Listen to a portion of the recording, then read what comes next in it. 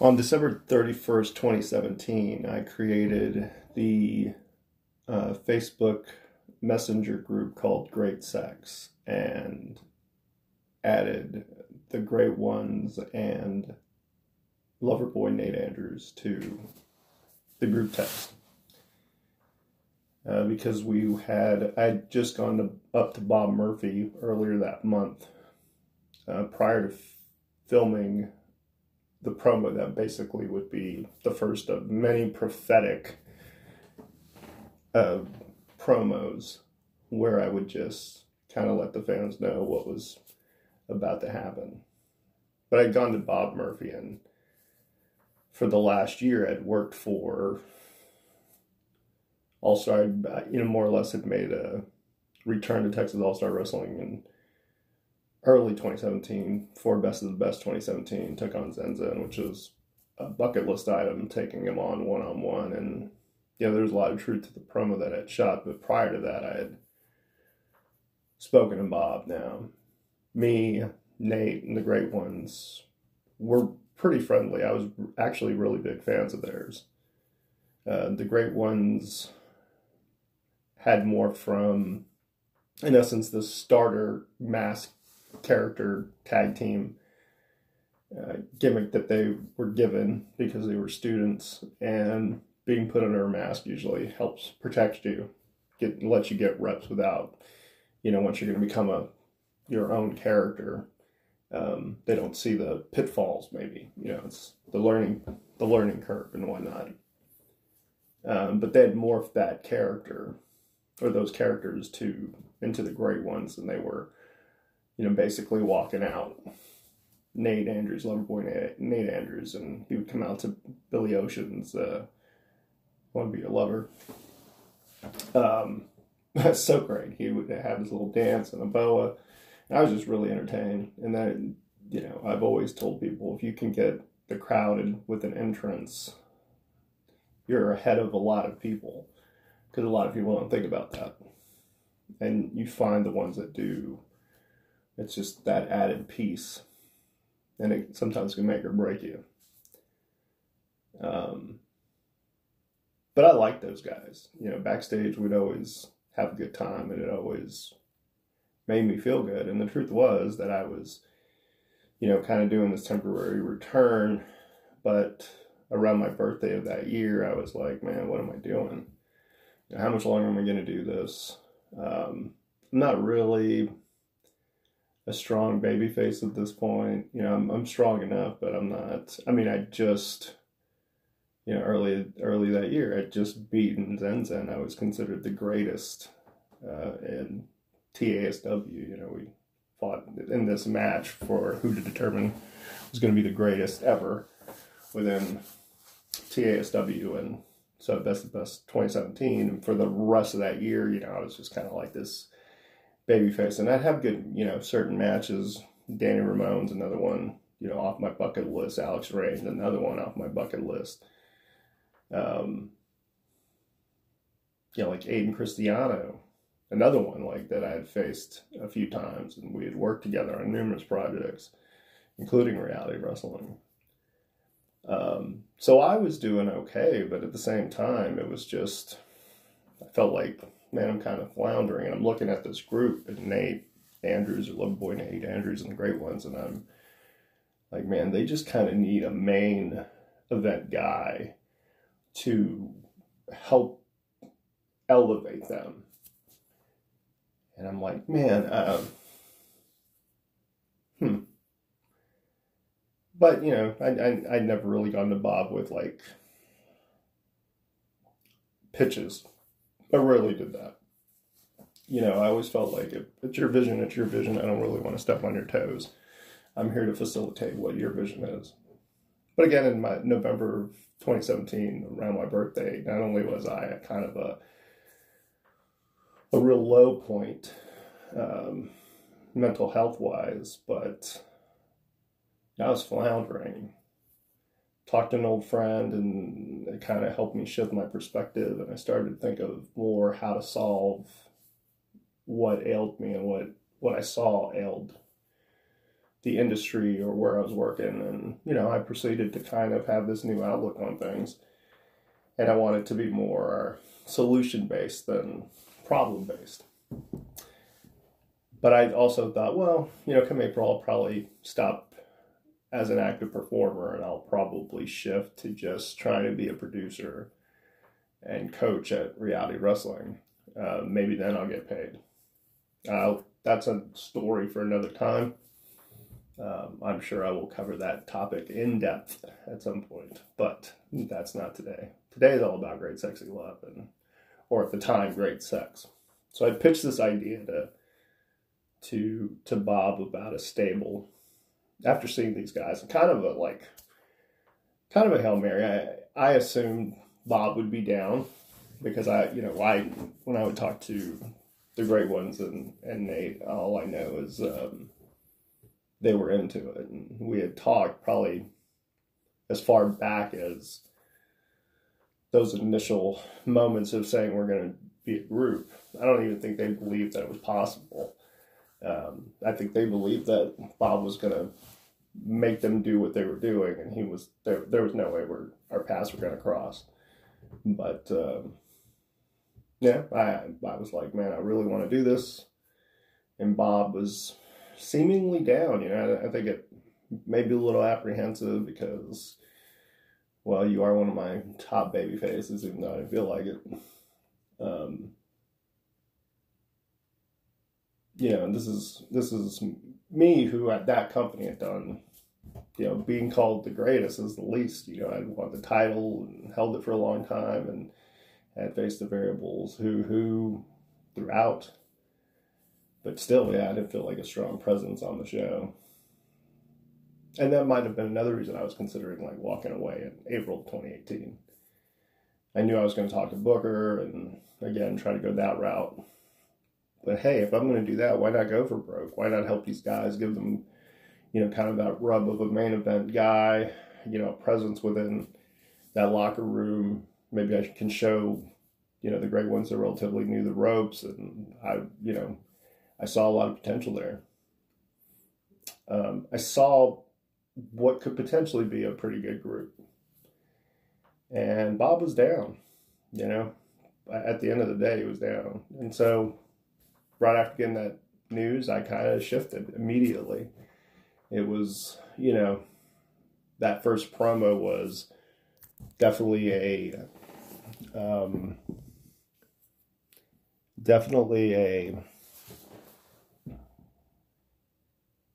I wanted people to know it was different, that I was going to be morphing from Sexy Steve DeMarco to the Legend of Steve DeMarco, that I was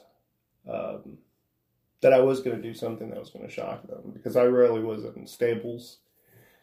You know, at least very rarely was I in stables. Here and there, I join stables, but they would be very short-lived, and or, you know, to people's knowledge, I wasn't part of anything. So to be in a stable and potentially the lead of a stable was, you know, it really interested me. But unbeknownst to a lot of people, I was really considering April it being my last time. I was going to hopefully kind of, with this group, at the time, Byron Wolcott was the champion, and he was on this pretty historic run himself. You know, the number, I think, of days, the longest reigning champion at the time for TASW was Zen Zen with 730 days, I believe. You know, it's like 2 whole years. I was like 548 or 584. The exact number escapes me. But Byron was on probably like day 700. And when we got to the Rumble, he'd be pretty close. So if he beat me, which I thought it made logical sense, he and I kind of matching up simply because him being a top babyface, I could be a top heel. And it made sense because I was the second longest reigning. If it wasn't going to be Zen Zen, it should be me that's going to try to put it into it. And so again, I would love to have a stable if for no other reason than the numbers. And Great Sex sounded like a pretty good name. You know, I wanted it to be an adult group. I wanted it to be edgy. I had this idea that we would make shirts with just the words "Great Sex" and in Star Wars font. I still think that shirt would have sold like hotcakes. I think people would have gotten it just for whatever. And we always had these great sex puns and people chanting it. And I think in our own minds we're like, man, if we could do a web series and it's called Great Sex, like it all kind of like writes itself. But I think before we debuted it, that January, Bob at Best of the Best 2018, and I'm gonna face Zenzen again. He came in, I think, in October and November, and I was facing Alex Reigns, and he came in and caused me the match and put me down, and so this was that promo.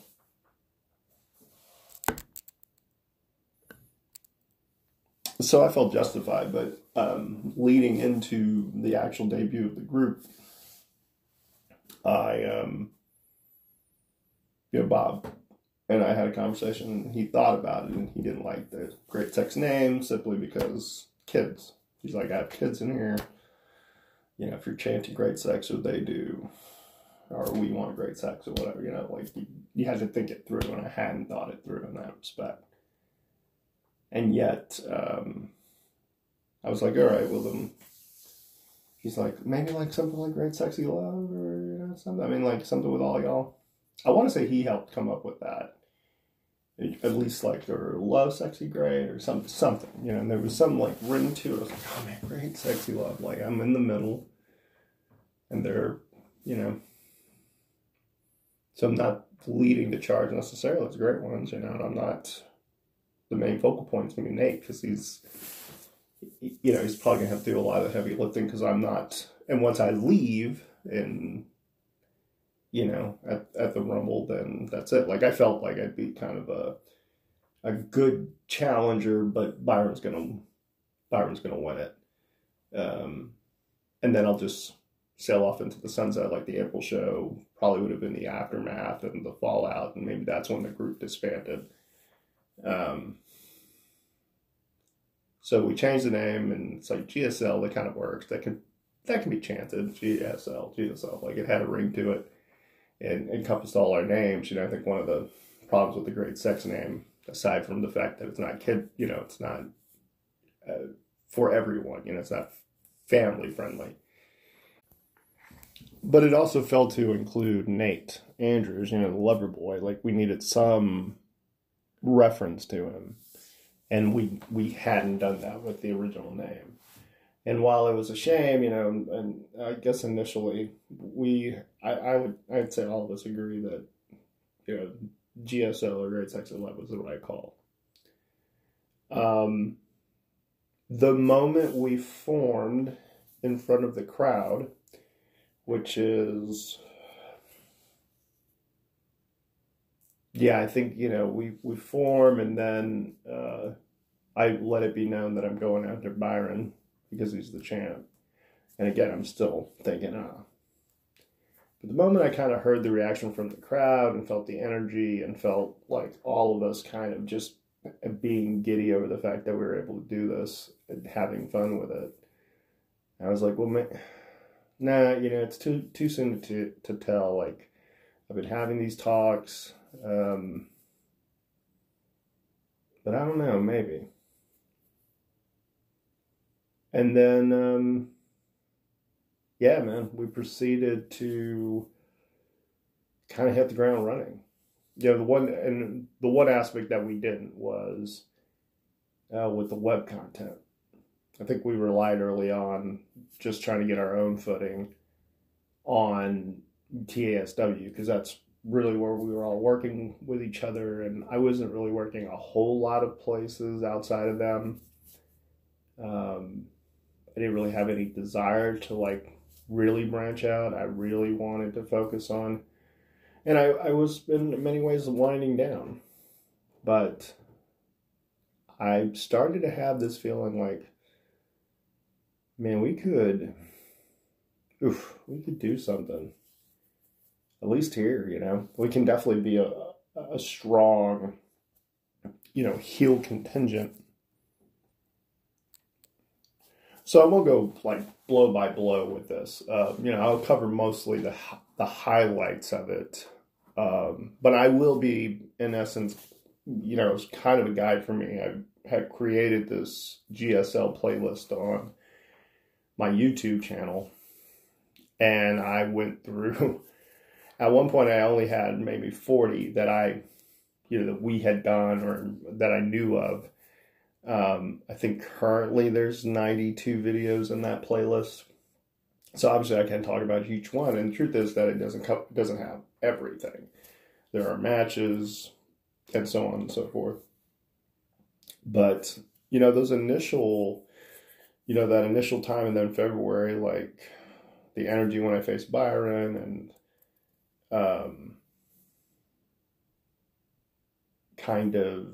I think the one drawback in the February show was getting a concussion.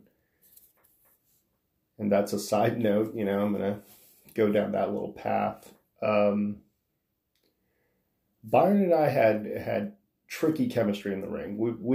We could do pretty well because I'm pretty adaptable and he's a pro, but there's some stuff he did that, you know, our timing wasn't always there on both our parts, you know, not just his, not just mine. I mean, we were equally, but at the same time, from a character standpoint, we could really tell a good story, and he really had that crowd behind him, and that was paramount. But on that particular night when we faced each other, he had done, in essence, like a rolling senton onto me.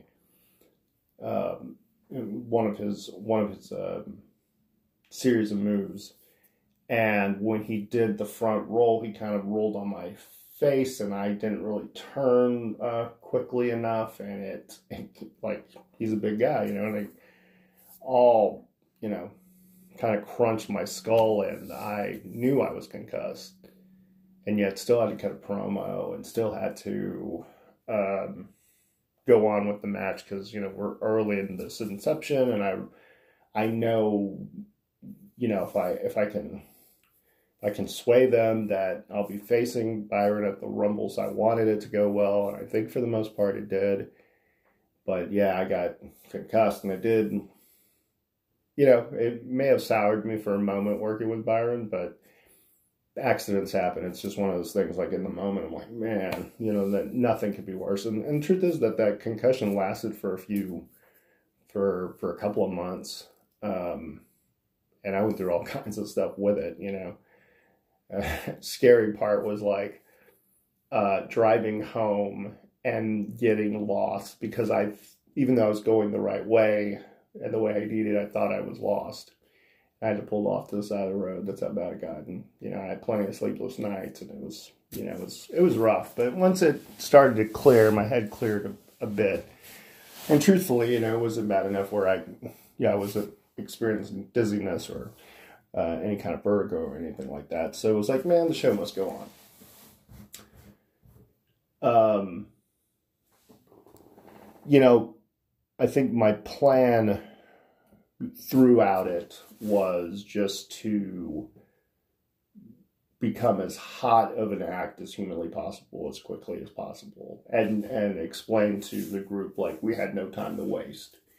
You know, everything we did had to be impactful because we were going to carry the bulk of the show. If you have a tag team and two singles competitors, you know, that's potentially, you know, 5 matches. You know, you could do easily each one of us in a singles, or, you know, singles that turns to a tag, that turns to a 6-man, that turns to an 8-man, that turns to this big schmoz at the end or whatever, you know. And ultimately, I'd always thought also that the main focal point of us from being the antagonist was to be a great enough antagonist to really really press whoever was against us, whether it was the company itself or whatever talent. In this case, it was Byron. He was the champ. So the strength in numbers, but I also looked at it like, well, we can get a lot of people over. We can get a whole company over just by being this group that is executing well and has the mentality of the show comes before anything or any one individual. You know, it was all about the show. It was all about getting it over, being grateful for the opportunities that we were having and the opportunity to be a focal point within the company and to be thrust in kind of into that spot. I think what I noticed, you know, initially with us with promo work was, you know, it took a little bit, not too long. I think once we found our footing, I think we all had a great rapport and chemistry with one another, so we could bounce off of each other. So a lot of times, you know, there was a loose plan of like what was going to be said. You know, a lot of times I don't know. You know, it's just like, well, how does Steve DeMarco feel at that current moment? So, but I could tell early on our promos. And again, I wanted to, you know, if this was going to be the end for me, if this was going to be the last run, I wanted it to be as impactful as possible. And I thought we achieved that pretty quickly because obviously I got thrust into from kind of not sure to, okay, now I'm going to face Byron at Humble Rumble 25. Humble Rumble 24, I'd actually proclamated, I think, that I was going to come back and main event it and win it. And so,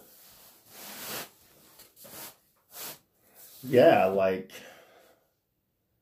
it's so crazy to think that you can kind of will it, so to speak, that I'm going to will it by talking about it and like putting it front and center and having this group, and I'm having fun with these guys. You know, we still hadn't started a web series. We would not start a web series till much later, but and I'll get into that a little bit. So Humble Rumble 25. I'm going against Byron. We had also started to kind of implement other people. Roscoe, who's the cruiserweight champion, was in the fold, and we were, you know, we were finding other people to kind of be the force against us, so to speak. And I wanted to throw a wrench. I wanted Zenzen in there. And I think partly why I wanted to turn heel, what I did, was in part because I always wanted Zenzen, as long as he was there, to be the conquering hero that he was, in my eyes, especially with that company. Regardless of his tactics, it was always my impression that he was a true hero to those people within TASW. So I wanted to definitely make sure that he was seen that way going into this. And Byron was the, you know, incumbent champion, and so he, you know, he was covered. I was going to be obviously the antagonist for the whole thing, and that's what I wanted. Plus I had GSL, and I made no bones that we were going to break every rule, and we were going to run roughshod over everything. I think we had to. We had to be that force that disrupted things. And we did. You know, here I am in the main event of that 25th edition of the Humble Rumble, which was a big deal. You know, I've been in Humble Rumble, I think 9 and 10, and main evented here and there, and had some great moments. Won a title there, defended a title there, you know, caused championships to be won or lost. Like, you know, I have a lot of history with that company. So the fact that I was in Humble Rumble 25 and how everything kind of played out, definitely a career highlight for me. To not only beat Byron, right, and to not only get Zenzen into that position as well. I felt he rightfully deserved it. That show, that special, it was like, you know, kind of a generational thing, so to speak, too. You know, kind of the past, you know, the two past champions and the current, and this record on the line. And, you know, I'd always said I wanted Zenzen to be the, you know, if I had gotten to that point, that Zenzen would be the guy to try to take me out right before, you know, like I'm on day 729 and here he comes, you know, or I'm on day 730, so we tie, right? But that never happened. So the fact that we got to do this on Rumble 25. But I think really amongst all of that, right, celebration, and then I want to make history by defending the title, being that guy to do both and be successful. And out comes Estrella Galactica. I think, like Jason Sullivan, I think was the bait and switch, I want to say. And it was Estrella. Now, for the purposes of this, I'm going to have to be as transparent as possible that I can possibly be. That doesn't mean that I'm going to expose a whole lot, but I'm going to expose my portion. Estrella wasn't aware he was going to win. In his mind, and how it had been dictated, I was going to win it. We were going to get into this spot. It was going to look like he was going to win because he was going to be the next guy. But the truth was that was not going to be the case. I was such a big fan of Estrella Galactica, the character, the presentation, all of the aesthetics, and the person, you know, within the outfit, I have immense respect for. And I've known him for a long time. But I felt like he should be the face of the company. Shouldn't be anybody else. Shouldn't be me. You know, I'm going to be the antagonist. And I'm totally fine with that because I feel justified in it. Because I'm this history-making legendary, the greatest legend. And now I have this group. I mean, I'm fine. I don't necessarily need the title to dictate that. Plus, I've made history, you know, one way or the other. I've made history more than once within that night. So I was tickled to do the honors so quickly. I'd always said I never wanted to beat Estrella Galactica cleanly. Like he's going to always be the guy that takes me out. If I'm Ric Flair, he's staying, you know, like that. If he's the great hero to my villain, and I'm going to be this villain. I knew that I'm going to be a villain, and I'm going to be kind of like the Thanos, you know, of Texas All-Star Wrestling. I was really big into, you know, Infinity War and the Marvel Universe and comics in general, and like, you know, those kind of world-beating, world-conquering villains. And it's like you have to have kind of that mentality. You have to have an army, this, that, the other. And so I felt, even though at the end of the day, I felt the momentum, you know, because I think in fact I won the Rumble that year, which was the first, I believe. I'll have to look into that. That's the hard part. It's like, oh, I really need to look into some of that history. It's going to be fun to look back at some point. But on with this. So that kind of goes to winning the Cruiserweight, or what I would deem the Sexy Weight Championship. So this is a lesson in beware of what you say in a promo, because it can come back to bite you. Roscoe was the Cruiserweight champion. He was feuding with Nate Andrews, I believe, at the time, because Nate's I guess, for all intents and purposes, was considered the Cruiserweight guy of the group. But the truth is that I always felt like if we were going to be a truly powerful group, a group to be reckoned with, everyone had to be equal within the group. There shouldn't be a leader necessarily. You know, within reason, there's a leader. Someone's got to obviously make decisions. And maybe behind the scenes that might be the case, but the truth is that I wanted it to be truly collaborative. I may know what I want to say, or like how I want to approach things. But truth is, sometimes I have a problem with execution, and it helps having more than one person, because you have more to kind of lean on and rely on, but also to help hold each other accountable. So I never wanted to look at it as like, well, I'm the main event guy, maybe coming into it, but ultimately I wanted all of us to be main eventers, every member of GSL, because that way the entire group's just super powerful. But anyway, Roscoe in his promo knew he was facing me and kind of put it out there that he would put his title on the line. And I was like, I heard this and I went to Bob and I was like, he's going to defend it? And Bob was like, what? I was like, well, he said, I can get down to 225 because, I just do keto. I probably can do it. I had some time. And I did. I think I got down to 223. And 225 was kind of the limit.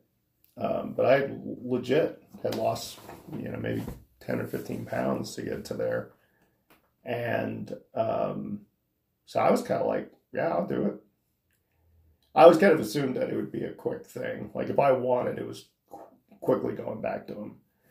But that was not the case. But that also elevated Roscoe because now he's facing me.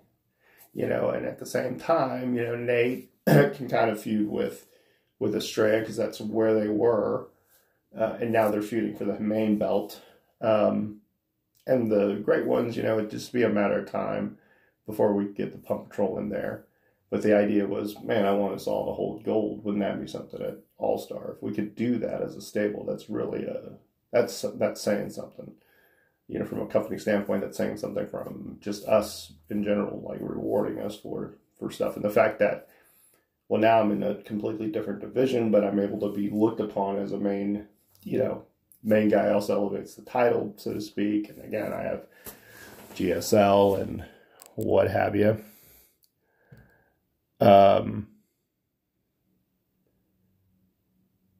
So I will say this. The group is only as good as the people that are kind of our roadblocks or obstacles. In this respect, in this instance, not only was it talent like Byron Wilcott and Estrella Galactica and Roscoe and anyone who would come in and be our opponents, but it was also staff within it, from Thomas Barnes, the ref, who I'd known for a while, and thought he would always get a kick out of being kind of picked on by us or by me, because that was, in some ways it kind of played into our real life thing, where he had seen me as kind of this big deal, and now he's getting to work alongside me, and here's me going like, hey man, you're part of the club. Same thing with Edson. The thing I liked about Edson was that he would, he was solid with being an interviewer. He was very respectful, but he also, posting stories and then combining it to turn it into a video. Like I wish I had the presence of mind of doing that. Like that's something we should have been doing, but he was doing that. And it helped because it was a platform for us. And so I love the fact that he played it off like he didn't like us. He was crushed that his hero wasn't, Steve DeMarco wasn't being very heroic, even though I'm trying to save it by elevating everybody. Don't you see what I'm doing? But I remember the night of May 19th, not only winning the Cruiserweight title, again, such a surprise, I thought, it's going to be like a DQ or whatever, and the group's going to come in. And they're like, no, you're winning it. I was like, what? All right. Was that Edson had arranged for Mike the Truth Jackson, who was going to be facing CM Punk in Chicago, a little over a month later, happened to be he invited him to the show, and he was like, he loved wrestling, so he was on board to come. And at this point, we're a hot act. I'm gonna win gold. And so Edson was like, "Would you want to do maybe a segment with him? We're gonna do something. Hype the fact that he's fighting Punk, and would you want to come out?" I was like, "Yeah."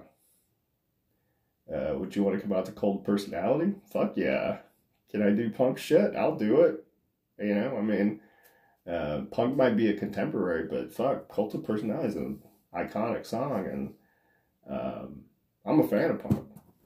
So, and the fact that I got to trade, kind of verbal jabs with a guy that was going to be in a UFC pay-per-view, and he was on board with whatever.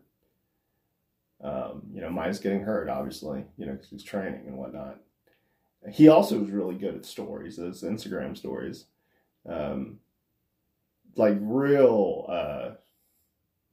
Real strategic with it, but like naturally strategic.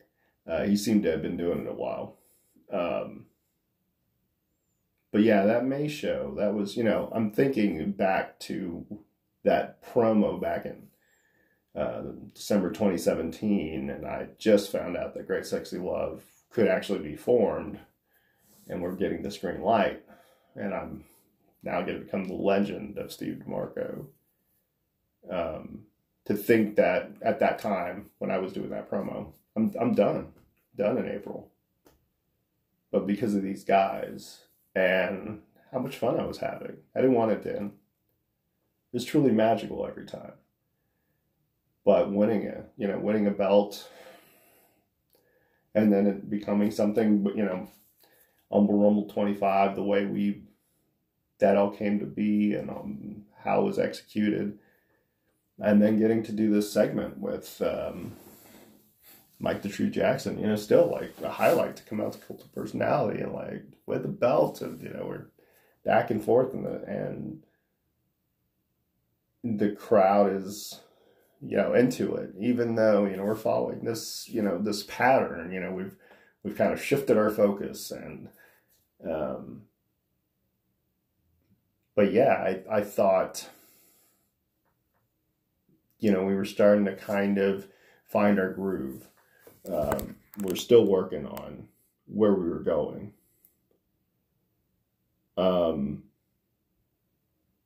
And for the most part, that's how 2018 was. Like I had to establish that Estrella had my number, that that I was still capable. Now my mindset shifted. Now it's like, okay, we need to win all the gold. We need to be the focal point of this company moreover than we currently are, because that will show to other promotions that we're, and plus we can if we hit our stride, we can take this act elsewhere, and the sky's the limit.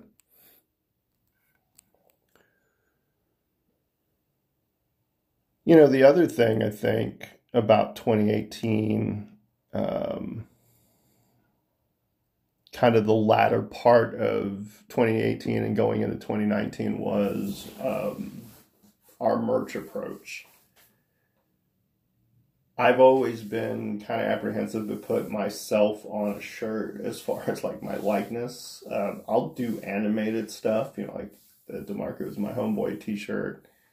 But that's an animated image of me. That's not a photo of me. For us to do a family portrait, and that I think was our first shirt, was, I've been starting to put out shirts, and in like the summer of 2018, when we're really starting to gain some traction, I lose my job for something rather ironic. I think the statute of limitations is gone.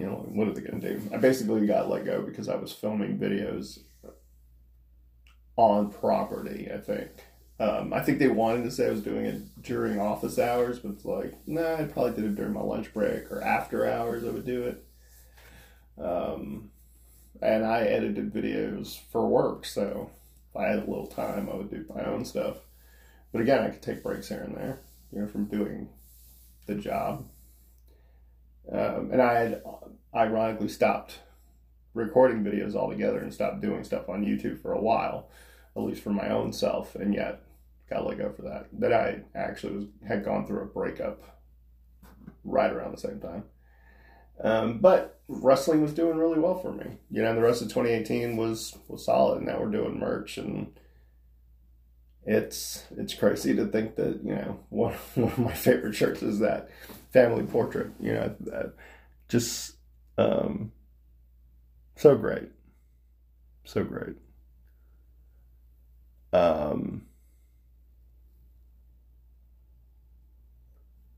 The funny thing is, I think once I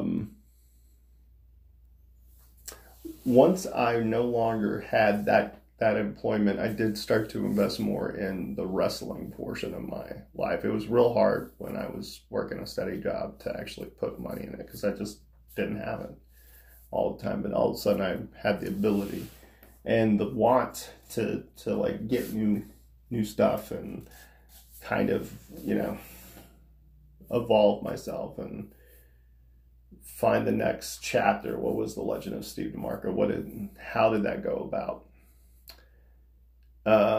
When we got to Best of the Best 2019, we're 1 year in, and we went from a company from a stable that, we're not real sure, and we weren't real sure early on, to being like celebrated. Like Bob and them, they set up a nice little celebration spot for us and got us balloons and stuff. And it was a really, to be able to have that, just so great, I did start to travel more in 2019. The early on, I started to get approached about doing other shows, and I was open to it. I was open to the idea of like being on other shows, and also wanting to potentially get the group out there. I thought, man, we could really take this act and we could make something of it. We could build our own brand. But again, we still had been doing our own stuff. I don't think we really were doing our own stuff. Maybe the latter part of 2019, but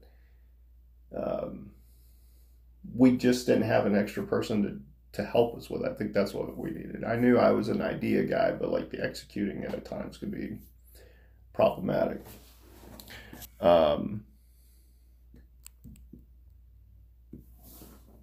2019 also saw kind of us want to slightly expand for one reason or another. And that's where, adding members. I started travel, like I said, and Heroes of Wrestling was a place that I went to. And I'd known Adorable Anthony. I'd seen him when he was champ at TASW, but he couldn't do TASW stuff for some reason. But I liked him, and he was Nate's cousin, and he was real enthusiastic about the group in general, just really a fan of it. And for me, that was somewhat paramount. If you were like on board with the idea then and wanted to be part of the group, like I was open to it. I thought he would added a certain thing to it. And plus he was like family, with those guys. He's always been cool with me. And I've always been respectful of him, and he's always been respectful of me, and we've always had,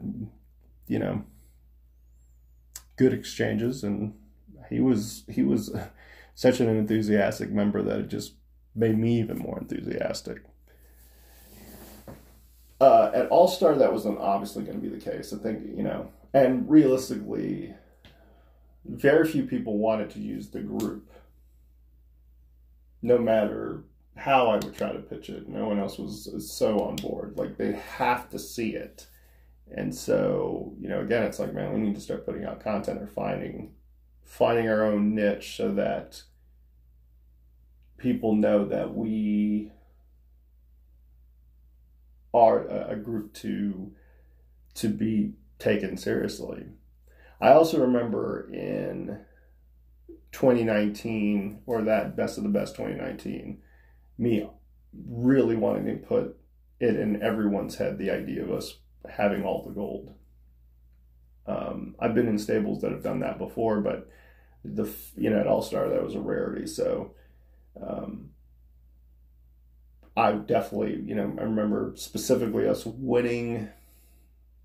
I remember us having all the gold, us attacking Jared Wayne, taking the gold from him, the tag gold, taking a picture with us holding the gold, and then me losing the Cruiserweight title, like, shortly thereafter.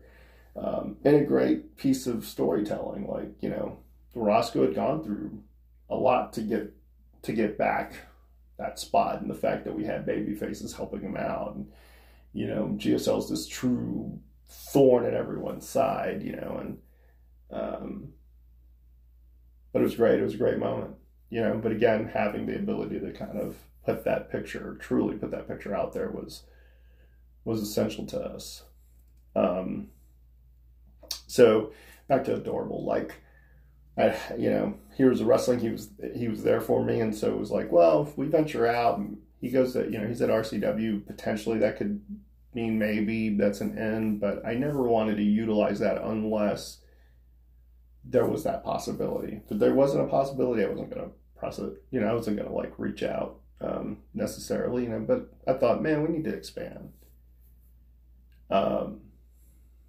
I want to say the Great Ones were working with Great Scott, and I'd known Scott for a while, since his ACW days, and he came to Reality Wrestling for a bit, and, so coaching him and helping him, and he was so technically proficient that I felt it was a no-brainer, plus the name Great Scott, and he was working with the Great Ones at Heavy Metal, and I was like, oh, that's an in for Heavy Metal, and I liked what Heavy Metal was doing, and Heavy Metal Wrestling, and the buzz they were creating. I thought, man, it'd be just, I don't mind going over there and being part of an ensemble, and let's see how it works with someone else being, kind of in the forefront.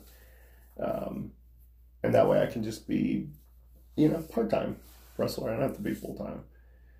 Plus, you didn't really want to press the group onto people because it was an unknown quantity for some, and they just had to see the group. And then once I think they saw the group and saw all of us in action, our chemistry, I think they would get it. But it wasn't until they saw it.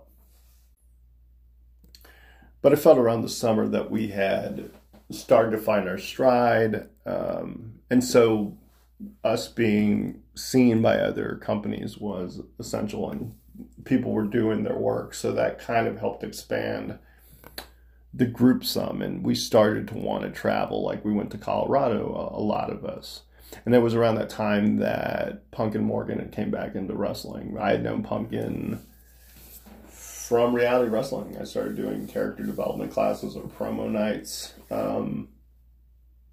Remember having a very tense interaction with her as far as, like, promo work, and just having the ability to talk about herself, I know that can be tough for people, but I'm also like, if you can't talk about yourself, it's going to be real hard. You can figure out a character that you want to be willing to talk about, something, but I always admired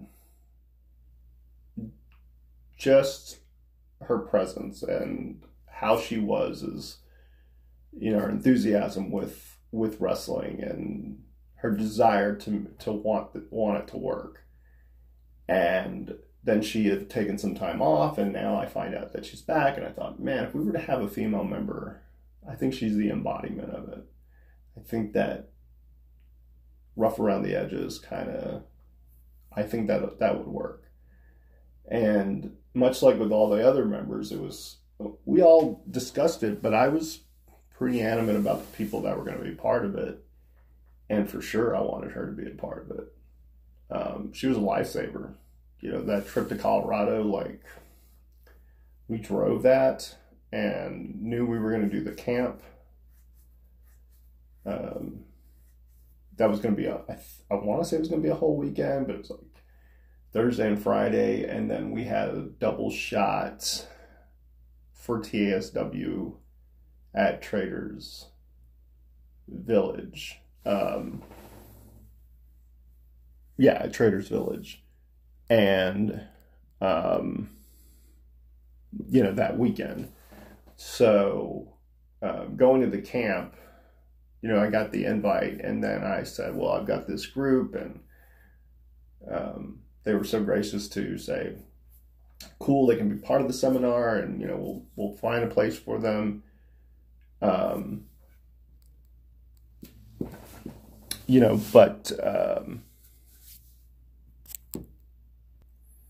Oh man, before I forget, like Nate Andrews had won the title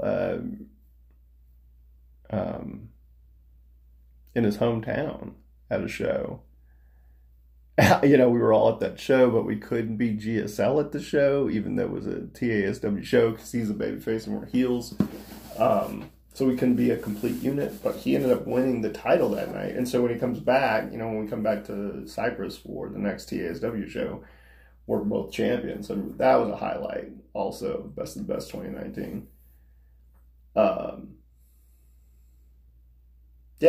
For all of us to have the gold, or at least have a picture of it early on.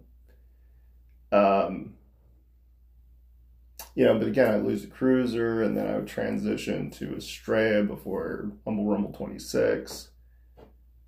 But before that, we had this thing in Colorado, and it was a super camp, and I went from kind of being a student to becoming a coach. It was real crazy, like Alex Reigns. I know him as Alex Reigns. I think it's Austin Riddick he wrestles as, but he was the booker at the time in Rocky Mountain Pro, and I really liked what they were doing, much like heavy metal wrestling. I like the fact that they worked with what they had and were willing to put out product and content, and they were doing a pretty consistent job of it and having fun with it, and I really liked Rocky Mountain's whole presentation, having only been there that one time. But the camp was crazy, like they got word, and then the main owner, Alex had been so gracious to say some kind words about me. So most of it, I was like one of the promo guys, one of the character development guys. I worked with Tim Hughes, and I got to work with, got to have a real good conversation with Bob Owens, but I got to work with a lot of the talent.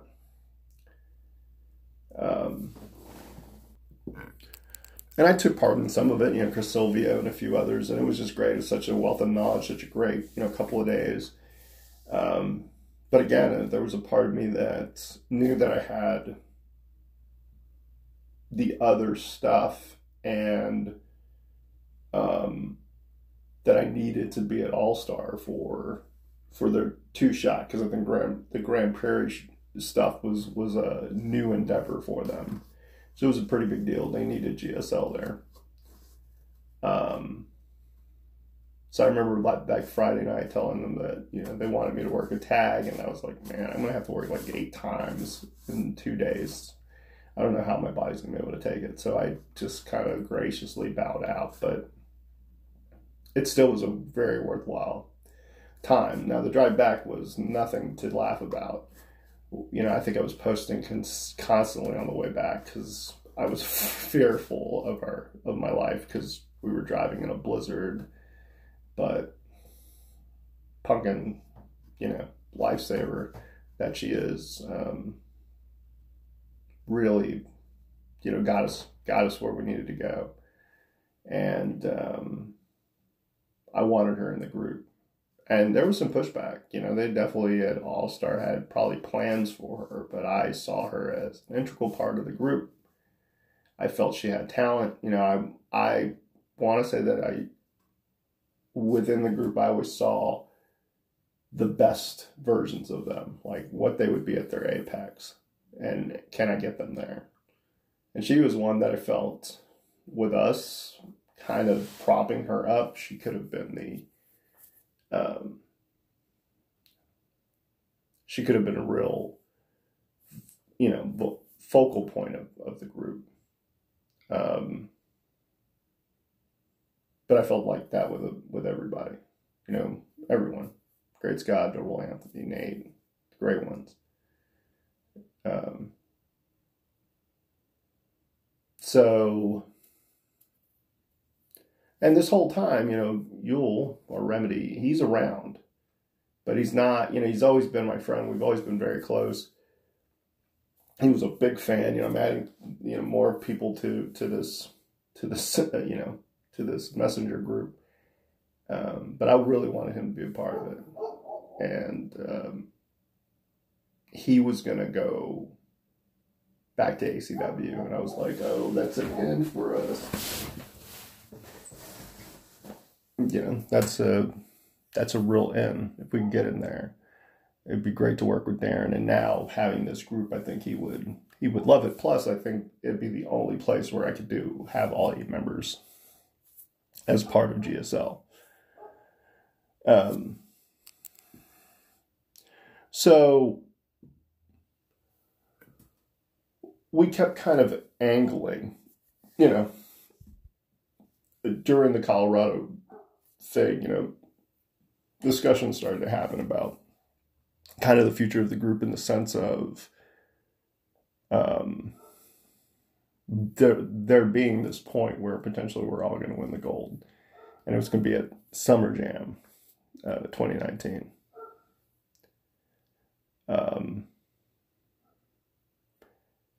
And oh man, it was just like the planets had to align, and they were aligning for us. It was like being a quote unquote a prophet, and actually your prophecy coming true. Like I'd been kind of angling for this, just the opportunity and having a real shot at probably taking them.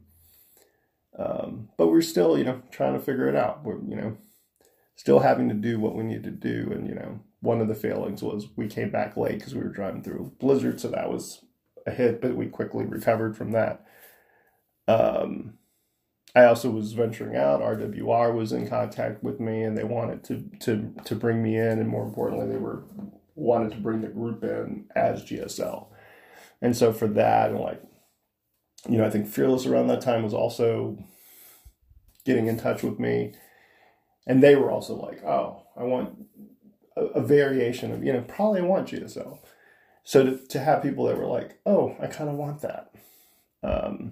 Or even like the New Warriors. I mean, that was an into Hurricane Pro. I knew I was going to be coming in there in June. And at first they weren't really keen on the group. They didn't really get it until they saw it. And then with the New Warrior stuff, I think it just made sense. Jordan was champ, and I was a former champ and a historic champ there. So,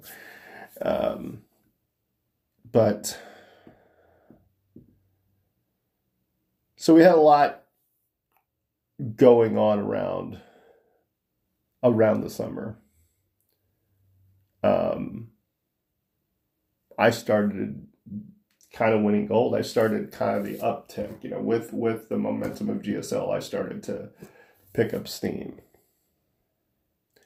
So we started to, now we're gaining a lot of steam. I had RWR. I was going to be challenging Lou Gotti, was this current champion, and Mysterious Q is this phenomenal performer for the RWR title. And I knew when that company at its inception, I was a name that they wanted to bring in. And I, for whatever reason, I'd only done a shot here or there, but here was the opportunity. And they're like, man, we want to give you the ball and have you run with it. And not only you, we want the group to also run with it. And so it all kind of looked on the up and up.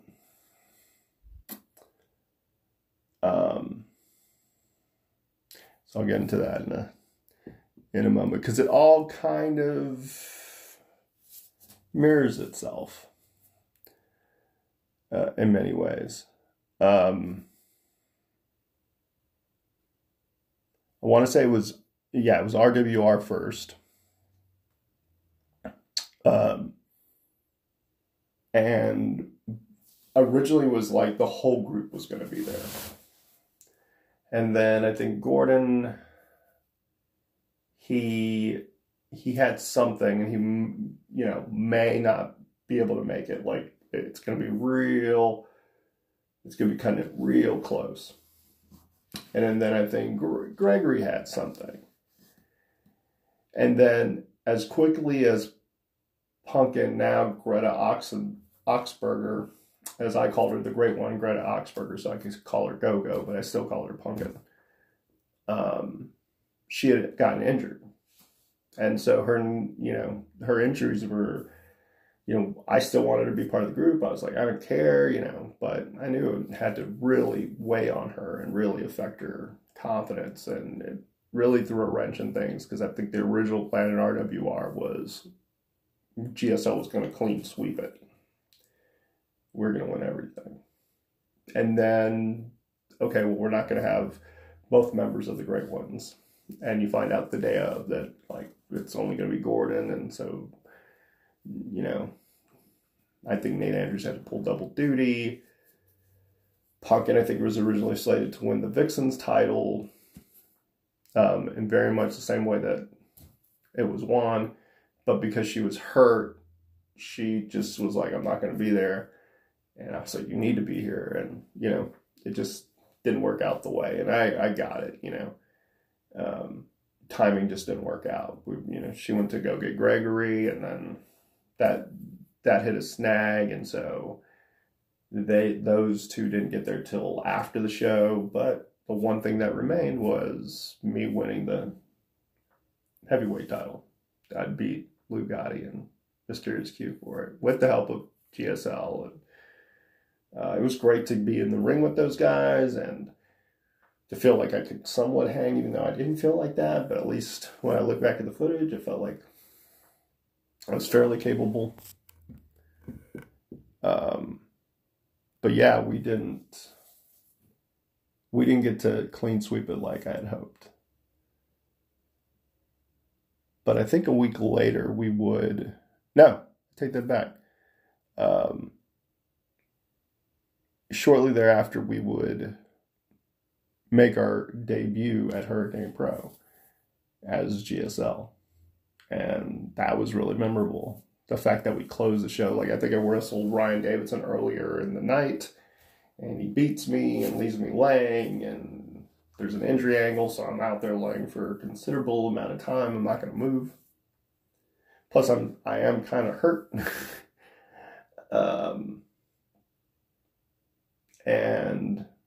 But at the end of the night, Jordan's defending his title. We come out kind of one by one almost, and we wreck shop, and the GSL era at Hurricane Pro is born.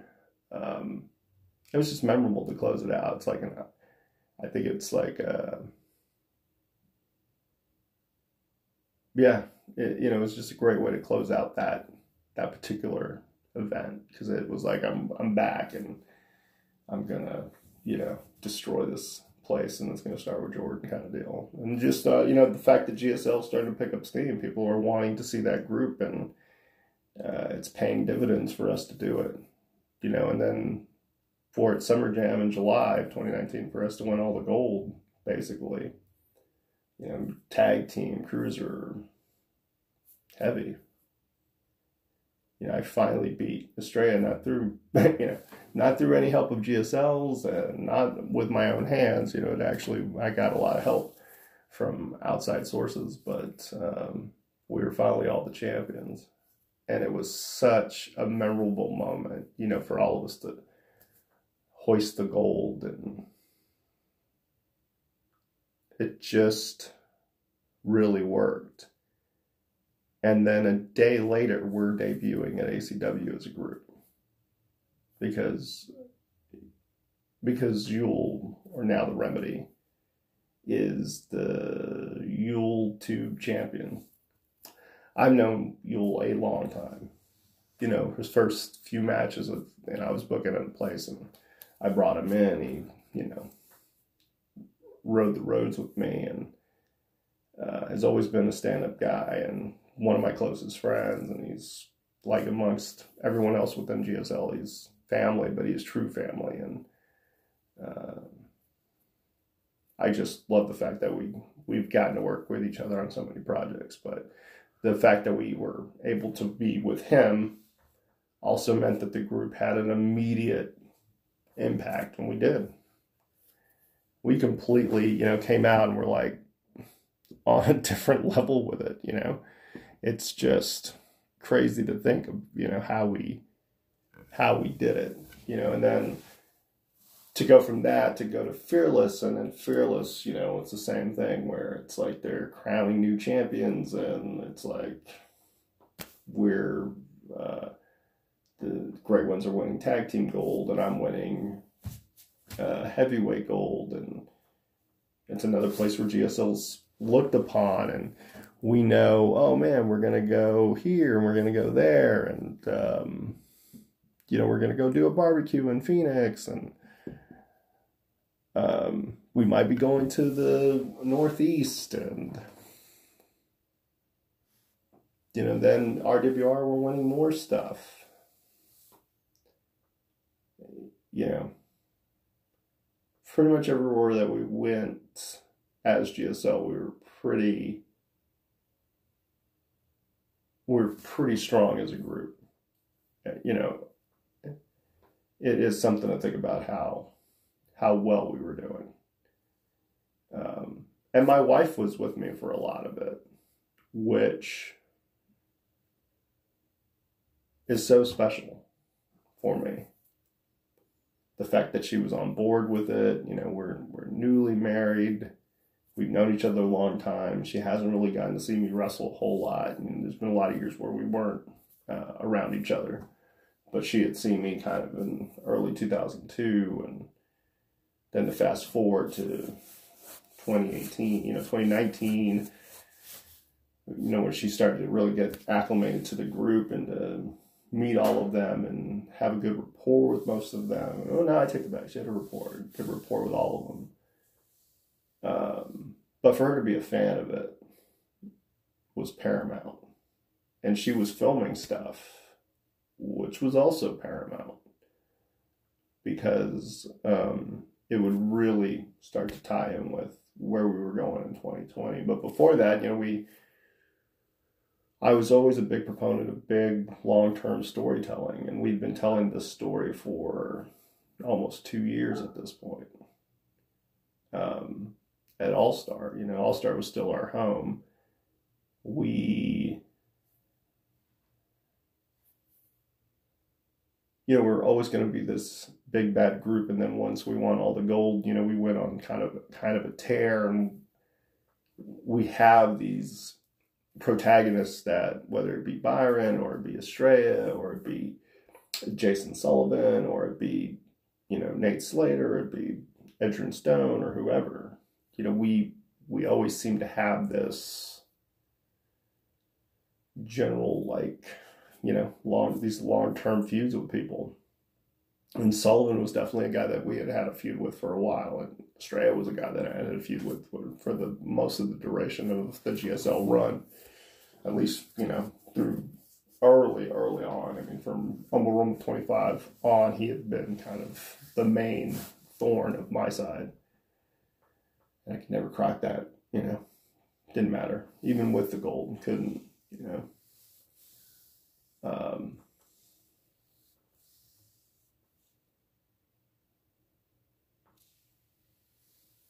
I think the ultimate sacrifice, that stuff, the build up to it and the execution of it, was truly something.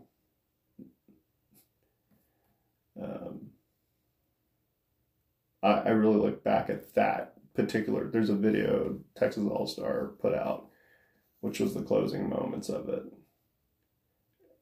There was just so many moments, right? You know, and stuff that was captured on video.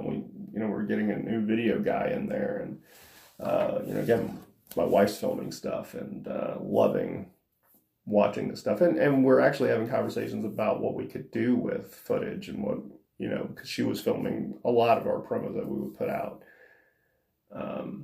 But it's like, let's take this a step further, and maybe we should do that web series after all. You know, in GSL 2020, that would be something. You know, we're going to actually really branch out and try to really put our mark on this business, and the join the party kind of idea and the celebration tour, like it all seemed to make sense. And how could we parlay that? And I'm, living in Austin or in the Austin area, and how do we tackle that? How do we get content? But the fact that we were, that ultimate sacrifice, like the storytelling of a lot of that, and the prophecy in the words, just how it all seemed to align. I really marvel at it, because again, I go back to, God, man, you had told me December of 2017 that I'd still be doing it and be successful, and this group would be successful again. And I'm just blessed. And my wife loves it.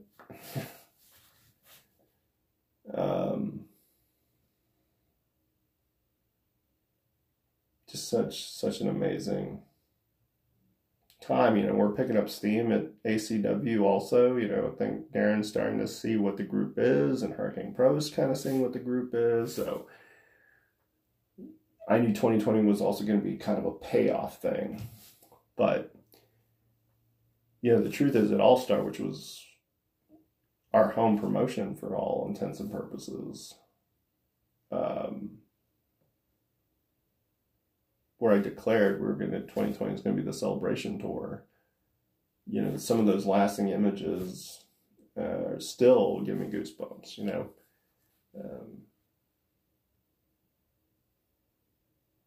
but just the storytelling, the fact that we pulled it off, we were successful. They tried to throw everything at us, and here we are winning. And we're Thanos at the end of Infinity War. We're sitting down, we're like, we've done it, man. And I think we wanted to have a vehicle that was outside of everybody else that promoted us the way we saw it, the way we saw ourselves, probably the way we saw the group, the way we saw the dynamic, the way we, just put out our own stuff in our own voice. And that's where GSL 2020 came about. It, much like everything else, seemingly felt like it wrote itself. We had this big group. Unfortunately, none of us lived not all of us lived in the same city. Some lived in Houston, some lived in San Antonio, like some live, a couple hours away from where I live, so it's like, how do we do this? And so the idea of, if Zoom had been a thing in early, late 2019, early 2020, I think we would have taken full advantage of it. We didn't know the technology as well. And the truth is that, getting us all on the same schedule, and there were times, man, my anxiety would get the better of me. It'd be hard to want to talk to people when it wasn't show day.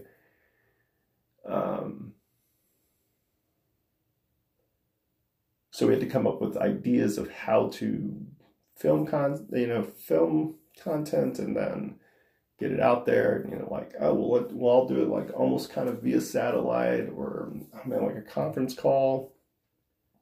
And so I started jotting down ideas of where we could go and where we could turn it from being just its standard normal thing to like its own narrative. So maybe then moving forward in 2020, we're just feeding that narrative. We're not worried about anybody else's narrative, within reason. Obviously we're going to do business, but at the same time, what's impacting our characters has everything to do with what's happening on our web series, and very little to do with what's happening outside of it. And it all bleeds together. So I think 2020 was going to be the year of celebration. We're going to do a celebration tour. We're going to try to tour a little bit more, probably go back to Colorado. Like, we had like these short-term plan. Then the idea of like everyone joining the party, I thought was a cool concept. And now we have like the NWO inspired shirts, and we start this series. My wife is at the forefront. She's the goddess of propaganda, and she, kind of helping me sort through all this. And she had shot so much stuff, like what is on GSL 2020, the web series, is small in comparison to everything else. You know, I wanted the videos to be like 4 minutes, 20 seconds for a variety of reasons. And we would get there here and there. I felt like that was a decent number. Not all the time, you know, and sometimes we couldn't get there. But the web series was a exercise also in trying to get everyone on the same page somewhat. And I think that's why the narrative was how it was, and we were going to do variants. And we messed with the gauntlets because I had both gauntlets, and I was using them at shows. I'd been using the main one. I had used it at a show here or there, and then, oh, now I have the right-handed one. Well, why don't we do something with those, and let's break the universe, man. Let's drift into the future. Like, what GSL's like the Bill and Ted of the wrestling industry, and they saved it or destroyed it. You know, there's some great wars in 2023 or 2024, and but the ones who saved it or destroyed it are up for debate, but it is probably GSL. And here we have these cosmic gauntlets that have these powers. And side note, I have the one that snaps now. So I'd always thought, man, if we ever got that, that'd take us to a whole different level. But the web series was also necessary for us to get our message across and also be able to put content together. I tried different things like Instagram, you know, each one of us taking a day. I think, you know, since going to Colorado and saying like what they would do, I thought we need to kind of have days for everybody. And that way it's a week of GSL. It becomes GSL all the time kind of deal, and just flood it with stuff, but quality stuff. I also thought, man, GSL as a unit in 2020 could probably start running their own shows. You know, I'd seen what heavy metal had done. I knew that I had a good relationship with some companies, and maybe potentially cross-promoting would be one way, or just outright treating it as you bring us in to be the show.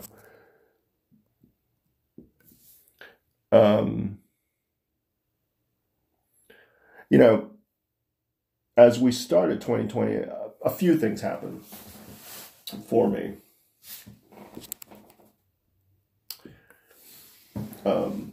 My anxiety started to get the better of me in many ways. It started to really impact me, and it started to be kind of an all-encompassing thing, and it would bleed into my week leading up to shows. And I found at shows it was just so hard that I couldn't enjoy it as much as I had hoped.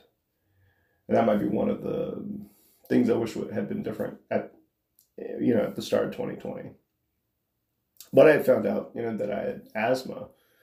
I had always had a cough here and there, you know, not a terrible cough, but, you know, at times. And allergies would play a big number. And I knew anytime I would get sick, walking pneumonia is a possibility. I had bronchitis and some true bad respiratory problems here and there. I always thought just that my wind was bad. So when I got diagnosed, that was it was rough, but it was also a relief in many ways, because I got to find out, oh, it's not just all me. I need to be have inhalers and this, that, the other. So it was a labor. You know, I did feel like it caused me to labor harder than I needed to. You know, at this point, I'm champion at 4 different promotions, a variety of championships, and brought into shows. Now GSL is being brought into shows like the Rumble the Garden, and we've got this web series, and I had kind of mapped out maybe 10 or 15 episodes. And then knowing it'd be a fluid kind of storyline moving forward. But, you know, I think once we cracked the universe or did what we did, you know, the idea is like, how do we fix it? I know in part we probably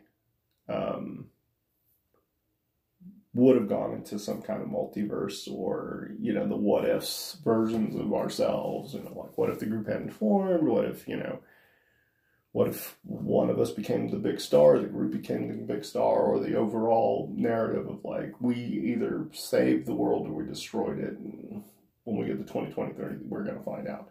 much like, Endgame. Because I felt that was an easy enough story to tell. I also found out my wife was pregnant. And that was such a blessing. But it also made me kind of want to put things in perspective. I've always said that if, my wife hadn't been on board with me continuing to wrestle when we got back together, or when we got together, in the midst of what I was attempting to do and GSL and whatnot, then it probably would not have happened. I've also often said that, once a baby's in the picture, I would probably be taking a break. I thought, well, we're thinking he's not due till September, and that carries me, and I just would need to figure out what the exit strategy was. To complicate matters, shortly after getting that great information, that great bit of news, and also, dealing with asthma, but this great news that my wife's pregnant, I wrecked my shoulder at a show where I'm not even me when it happens. And what was even more messed up is it was one of the few times where GSL was brought in as baby faces. And it's like covered, it's covered in episode 8 of the web series. I heard it in a tag match earlier in the night, but before that, we came out as GSL, to a hero's welcome, because now it can be GSL, as Nate is the, babyface, a hero in that community. So, but okay, now we can all be heroes. And that was so crazy to see the roles reversed in some respects, but that fun was short-lived. I got hurt. Bittersweet. We got a lot of footage though, and we got to push the narrative forward, but it's like, man, I didn't get to wrestle as a babyface, as, one of the lead guys at GSL. But in many ways, Nate got to be the headliner of his show, and he deserved it. So early February, I hurt my shoulder, and I don't know the full extent of it. X-rays didn't show any structural damage, but we knew there was a tear, and I hadn't gotten the MRI yet, and I knew that it was just a matter of time before the arm would truly go. And so that month of February is tough. My spirits are definitely down. Now it's like, man, I could be looking at taking time before I'm going to take time. And so 2020, and maybe even the latter part of 2019, but I know at the beginning of 2020, I was very much of the idea that we couldn't waste time. We needed to really hit the ground running and get better. And 2020 was going to be the year to do that. And then, so when I hurt my shoulder, it's like, oh man, we have all of these payoff scenarios, different promotions where we've been a thorn in the side, and we're going into the next chapter, we're ending whatever. And the fact that we didn't really, we didn't really get to fully, I couldn't do it at full strength. Sucked, because we had a lot of payoffs, and I felt like I'm very hampered. I felt hampered by my asthma. I felt hampered just by my body. I felt like it was betraying me. I knew I probably needed a break. But I would have kept pushing. I would have pushed as hard as humanly possible, because I really felt like the group had something and could have been something truly special. And I knew that because I'd see the reactions that we would get. Like at ACW, where we went from kind of the most hated thing there to kind of beloved in some respects, or at All Star, truly beloved. We're at that point now, where we have honorary members and their kids. Like, one of our honorary members is a kid. This little girl whose family would always come to the shows and were such big, staunch supporters of ours. And I remember us making her an honorary member, giving her a kimono and doing a whole little, in merch, a merch section. The fact that I was doing merch and meeting with people, like, that was completely new. Um, but I owe it a lot to the guys, that made that a paramount thing. It made me have to, really appreciate that stuff. And the fact that, God, I think back to that initial December pitch and like, oh, it's great sex. And like, we're not having little girls being honorary members of that group. That's just not happening. But GSL, Great Sexy Love, chanting it, people chanting it. ACW was, stuff at Hurricane Pro, Fearless, I don't think we really got to pay off. But we got to pay off the ones that we could pay off.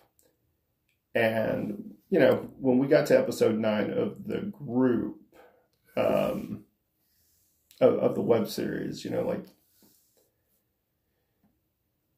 we didn't have everything. I think once my wife got pregnant, it was harder for her to travel. She was a high-risk pregnancy, and so even having her be on the road was not good. I'm not going to force her to go. As much as I love having her with me, and I truly do love having her around, and I need her around. That's how I feel about it. I want my family around. I'm living in marital bliss, and I truly am experiencing the joys of parenthood.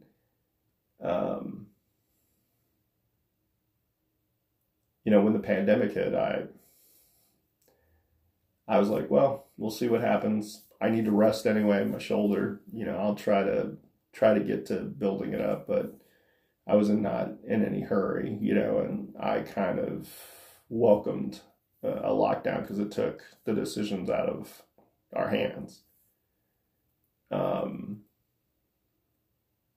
I do feel like if we could have gotten the timing right, we could have probably done a cinematic match, like a join the house party match. I thought that was someplace with, a house with multiple rooms, and, each room has a theme and it's tied to one of the members, and the objective is for the person to try to get out or realize that they just want to join the party. The mission of the group in 2020 was like everyone join the party. That was our main kind of like our mission. That was what was driving us, was celebration and getting everyone to join it. Whether it's buy a shirt, I could have seen like a sea of Great Sexy Love shirts, and everyone's a member in some respects.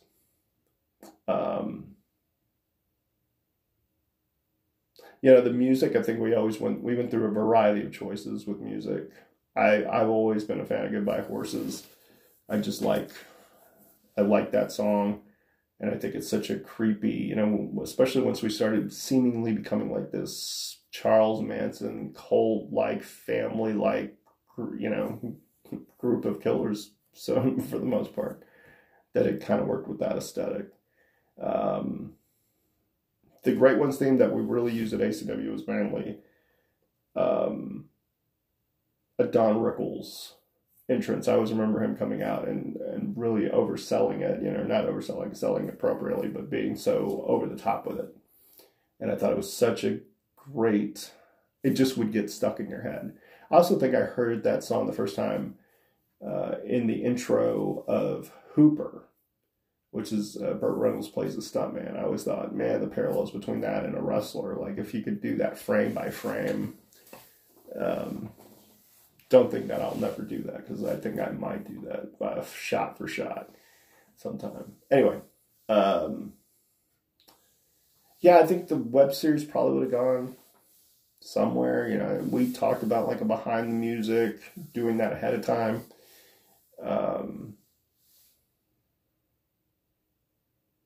But yeah, I think once the pandemic hit, and then as we got into the summer, and my wife's high-risk pregnancy, like I was in no hurry, resting my shoulder, and then Jackson was born, and, my priorities were, again, shifting into the idea of, like, I'd rather just be home. I was in no hurry. And my arm was starting to feel better, but it's not like I was training. I've said this before, like September 2021 was the last time I had worked out until recently.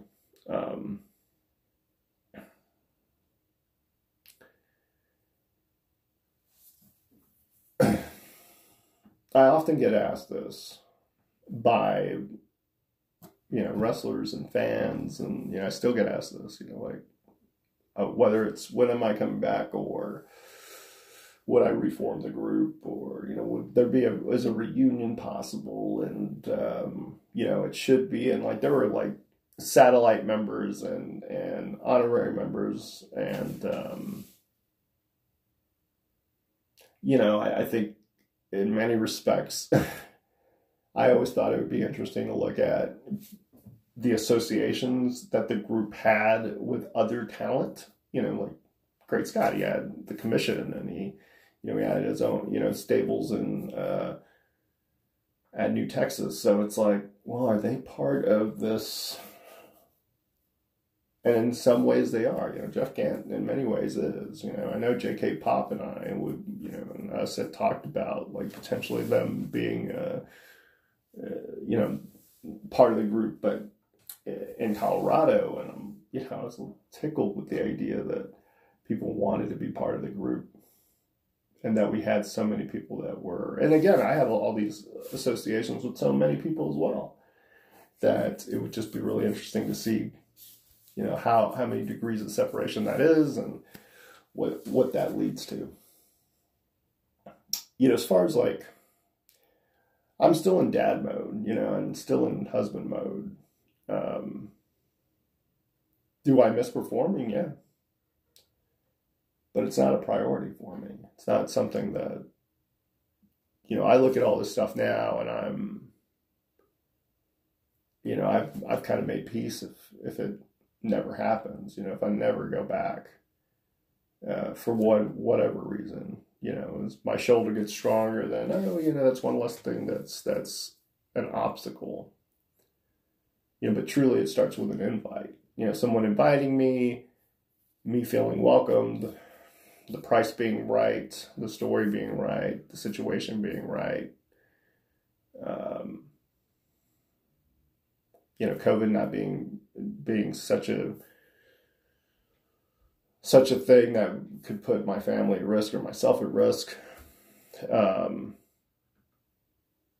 yeah, it really just starts with an invite. As far as the group goes, I think we'd have to have a conversation. I've spoken to some of them with the, when I was saying, you're going to let them know, because as I started to put out content, the memories of stuff, I wanted them, them to know that, like, I'm going to put this out. And it's been good catching up with some of them. Some of them I've maintained contact with throughout all of this, throughout my time away. And they're all special to me. Every member of GSL, every member that made Great Sexy Love what it is. Each member, is in my heart, and I'll always cherish the times that we got to share as GSL. The locker room stuff, the road trips, the locker room chats, the everything. That run, I think, truly one of the more memorable runs for me, and truly just a magical time. I'm so ecstatic that my wife got to be part of it. I think that's also something where it would have gone. I probably would have played more to my wife, or at least hinted that I'm familiar with who's on the other side of the camera. She doesn't want the spotlight, but I felt that would have been a way as like interacting with her. And I thought that's another way of interacting with the audience, because that's who's going to view this. And I had ideas for how we could have continued the series, and I still have ideas for how we could have continued it. Truth about reunions or reformations is it's not totally up to me. Again, it's like, if there's a situation that arises, and would I love to see those people? Of course. I have nothing but positive things to say about all of them. But again, it's a conversation. You know, if it ever came about, it definitely would be a conversation. I also want to thank anyone who wanted to be part of it. You know, anyone who got it early on. I appreciate that. You know, those that are fans still to this day and say GSL for life. You don't know how much it truly means to me, but it means a lot.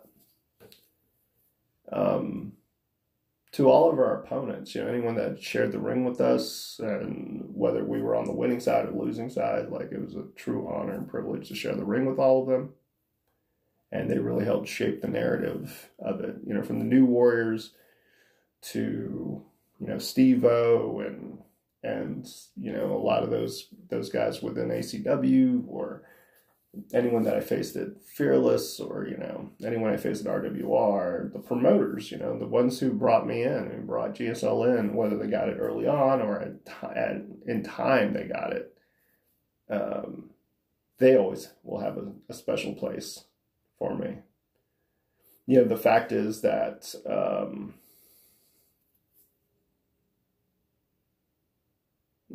when it started, I really wasn't sure how long it would go.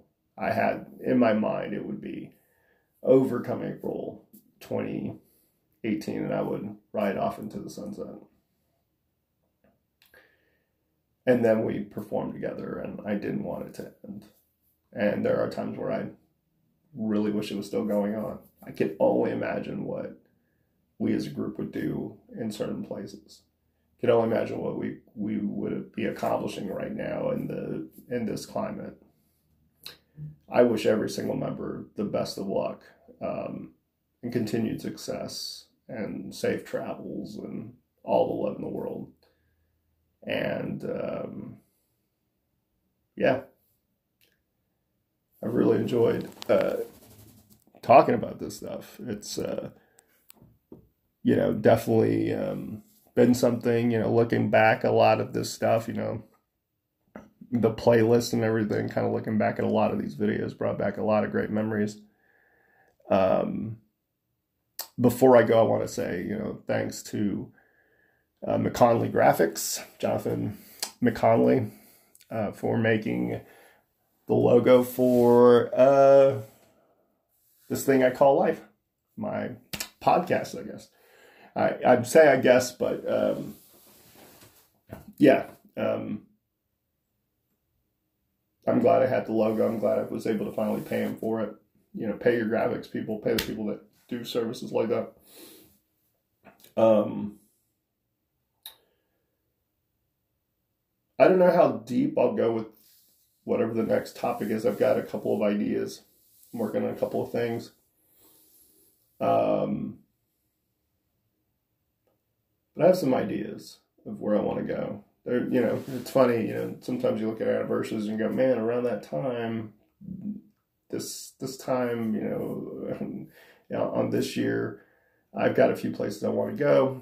I'm also thinking, like, you know, I just talked about a period of my life. Why don't I talk about other groups that I was a part of? So I'm still trying to figure out where I'm going to go, but I probably will put out something sooner rather than later.